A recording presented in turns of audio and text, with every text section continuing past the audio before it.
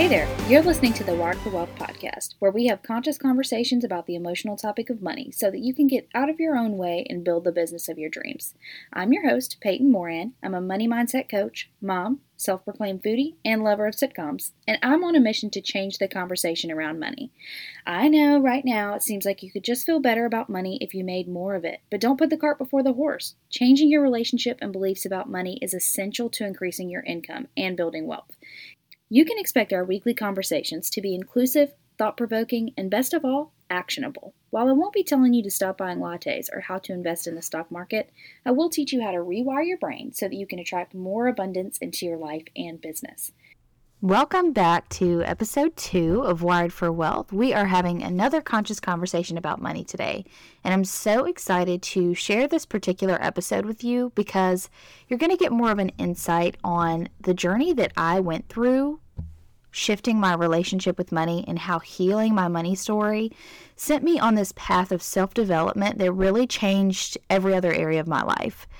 I am a firm believer that how you do one thing is how you do everything. It's not a likely scenario that you are out here living a financially independent lifestyle and you've done the inner work around money to be abundant, yet you're slacking off in every other area of your life. That is just very improbable. And there's a reason that so many people have toxic relationships and beliefs about money, because the things that the mass population generally believes about money soothes our ego. And there's a reason that it's called inner work, because it is work. It is not an easy thing to do. Healing trauma and moving out of scarcity mindset is not like an A plus B equals C kind of thing. It's going to be different for everybody. And this may or may not surprise you about me, but I'm very money motivated. So when I first opened my business, my very first business, I slowly became exposed to self-development.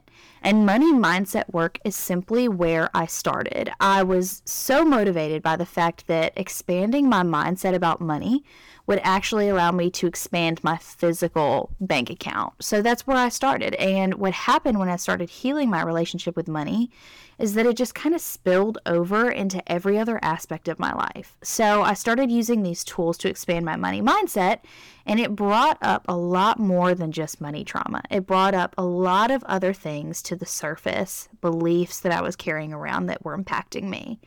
So starting to really understand how those beliefs about money were entangled with other false beliefs in my life was really beneficial for me. There are some blocks that I've worked through that left negative feelings about money and affected the way I made money, but they weren't necessarily about money, if that makes sense. So for instance, you know from episode 1 that I did a lot of inner work, a lot of healing around speaking my truth and putting my opinions out there into the world, even to start this podcast. So that wasn't necessarily stemming from any trauma directly related to money, but it was affecting how I made money because I really wasn't showing up authentically. I was operating out of fear. And that's just one example of how, even if it's not directly related to money, everything blends together. So for organization's sake, I've broken down this episode into the 3 most prominent changes that were made in my life when I started healing my relationship with money.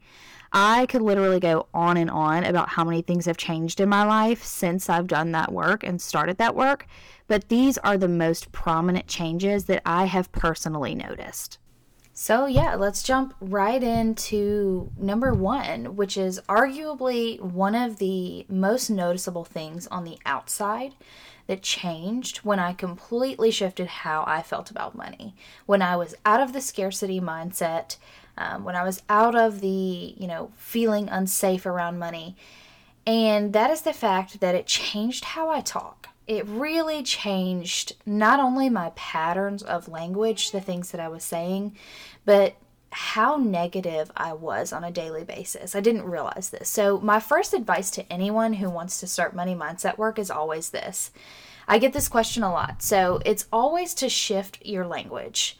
Your language is like little breadcrumbs. So if you pay attention to what you say, you'll start to bring awareness to those deep beliefs that are driving your emotions on a daily basis. Because you can't think yourself out of a negative thought pattern. It's just the way it is. It's like a loop. So for instance, if you hold a negative belief about money, maybe that negative belief is that rich people are unethical, or maybe you have a preconceived notion about what they're like and how they got their money. So anytime you have an encounter with someone who appears to have money, maybe you scoff at them. Maybe you scoff at the person that cuts you off in a nice car, and you chalk it up to the fact that they're just not a good person because they have money. Maybe you find yourself rolling your eyes at people who have expensive material things.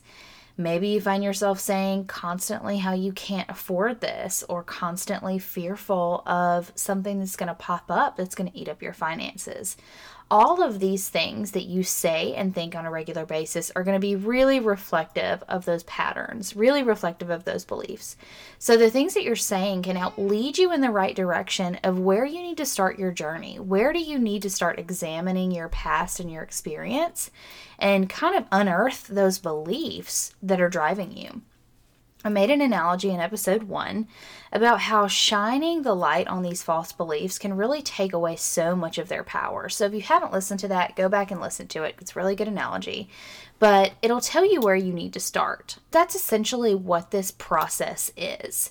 You start noticing the things that you're saying unconsciously. You bring awareness to the problems, you shine the light on them, and you start digging into them, and they lose their power. So when I started shifting my language, I started noticing the patterns of negativity, the fact that I had a lack of self-belief, and it sent me along this path of self-development outside the realm of money. Because when I started working on my language in order to be more positive and abundant about money, it pushed me to really consider the weight of my words and what I was saying about everything else. If we have the ability to create our reality, and the things that we say on a regular basis about money are bringing about our financial reality, then that's the way everything else works too. So I started to become aware of the things that I was saying about my capabilities, about my body, about my relationships, about myself on a deeper level, and not just related to money. So that is a super, super big, important step on anything self-development. I think when you start your inner healing journey and you start kind of doing this shadow work and trying to become the best version of yourself, elevating your identity, whatever you want to call it, when you're trying to improve, you're going to start noticing that you've just been saying things. They don't always mean anything. So that kind of leads into the second thing that drastically changed. The second thing that drastically changed for me was my self-image. So if you haven't put this together yet, one of the main emotions that people harbor and feel about money is shame. I'm always preaching to my clients how if they can practice forgiveness and forgive themselves, that can alleviate some of that financial shame. A lot of times we harbor insecurity about what our financial situation looks like, or maybe around our financial mistakes. I know personally in the past, I have carried shame around debt, like credit cards or things I had financed or bad investments. I also felt a lot of shame and embarrassment around all the money that I had spent throughout my life, when I didn't have accurate financial knowledge, when I didn't care about my financial situation. And instead of saving it or use it wisely, we spent it. So a lot of that shame influences your decisions that you make in the future. So once I really opened that door for forgiveness and allowed myself to move forward in my money story without constantly reminding myself of the past, that really gave me this gateway to start forgiving myself for other mistakes and for being where I was. And it created a lot of contentment around just being okay with my own journey and being okay with where I'm at right now, always.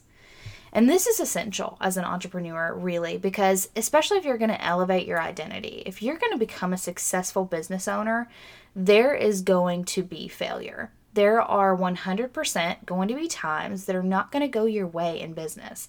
And you have to be able to view that objectively instead of taking it personally. So if you can move through that failure and keep going, you can create that lifestyle. You can create that successful business, whatever you're looking for. But you're going to have to keep going even when you don't feel like it.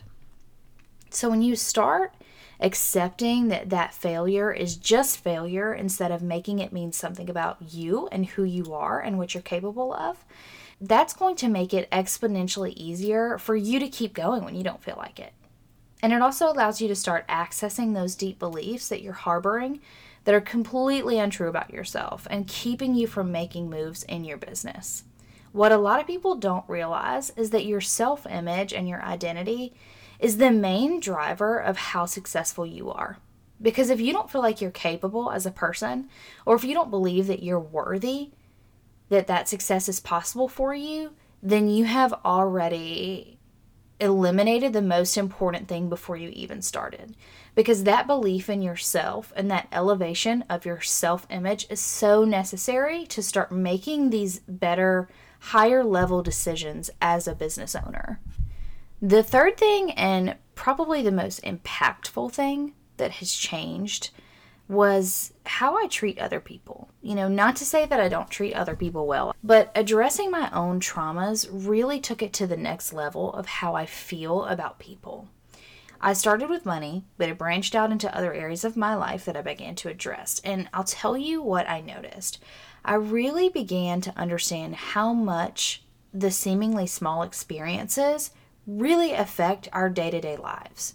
And they affect our decision making. And sometimes when we're making a decision, we don't even realize that we're actively making that decision. So the person that's spewing hate in the comments of a Facebook post, they may not have suffered child abuse or something like that. They may just feel deeply insecure about that particular subject or about themselves. And even those things that we feel like as humans we should be able to move through, or should be able to live without them affecting us, it does. So much more than we notice. And I think there's a stigma around trauma that it has to be this huge life-altering event that changes who you are fundamentally as a person. And that is not true. Trauma is not necessarily about the event that happens. It's about the feelings that are created and then internalized from that event. So once I started to see how everyone around me wasn't making an active decision about the way that they are, they're just reacting to everything around them. They're reacting based off of their brain's programming. They're, may not have suffered trauma that the mainstream seems big enough. They may have just watched their parents operate throughout their lives in the exact same way. And this really started to give me a new perspective on choice, because now I understand that if I am not making an active decision, then I'm most likely reacting in old patterns. And when you start doing the shadow work around that, it's almost like a discovery. It's like you wake up. And when you start to realize that power of choice you have, you start living your life really, really differently. You start becoming more present in the moment. You get really conscious and specific about how you spend your days, who you spend them with, and you understand that all these little choices that you're making on a day-to-day basis, these are the tiny choices that feel insignificant that are going to get you to where you want to be in the long term. And I think that is extremely impactful, not just on my own life, but the understanding of other people and being able to bring that message to them really does honestly change lives. Making this particular shift in how I see people really gave me a new sense of freedom in my life, because I think we all have a tendency to take things a little personally when someone is just reacting to the situation and circumstances in their own life. It's not really about us. And a lot of times when we experience failure or judgment or anything that comes along with negative emotions, we make it mean something about us. And so this really allowed me to move through that and say, hey, this failure that I'm experiencing or this particular circumstance or setback, it does not mean anything about me as a person. It doesn't mean anything about where I'm at or what I'm capable of. And what this other person is saying to me or doing to me or believes about me does not make that true. It does not make it fact, and it shouldn't influence my decisions. And so my decisions became a lot different when I was out of that influence that I felt like other people had over me. So doing this work on your own really allows you to move through your life and your relationships with a lot more grace, because once you start seeing people as their trauma. And I don't mean it like just see them for what they've been through, but once you start understanding that everyone has different experiences and perspectives, you can really understand where they're coming from. And that takes a lot of the pressure off on how you need to be and how you need to act. You can truly just show up authentically. You can show up completely as yourself. And this really allows you to stand firm in your boundaries and say, I'm going to make the decisions that I see fit in order to fulfill the vision that I see for my life without that external pressure. If you can really set off on this journey of healing yourself and becoming this best version of you, you will understand the freedom that I'm talking about. And it will so be worth all of the hard work that you have to put in, all of the consistency that you have to stick to. I promise you, this alone, number 3, is worth it.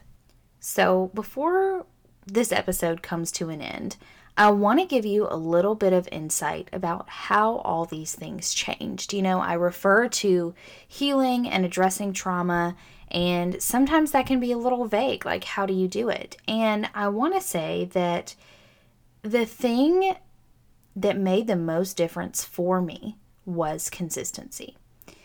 If you're familiar with the brain, if you're familiar with science vaguely, you should recognize the term homeostasis, and that is your body always trying to get back to its baseline, whether that's physical or mental. Your brain is always trying to get you back to where you feel comfortable.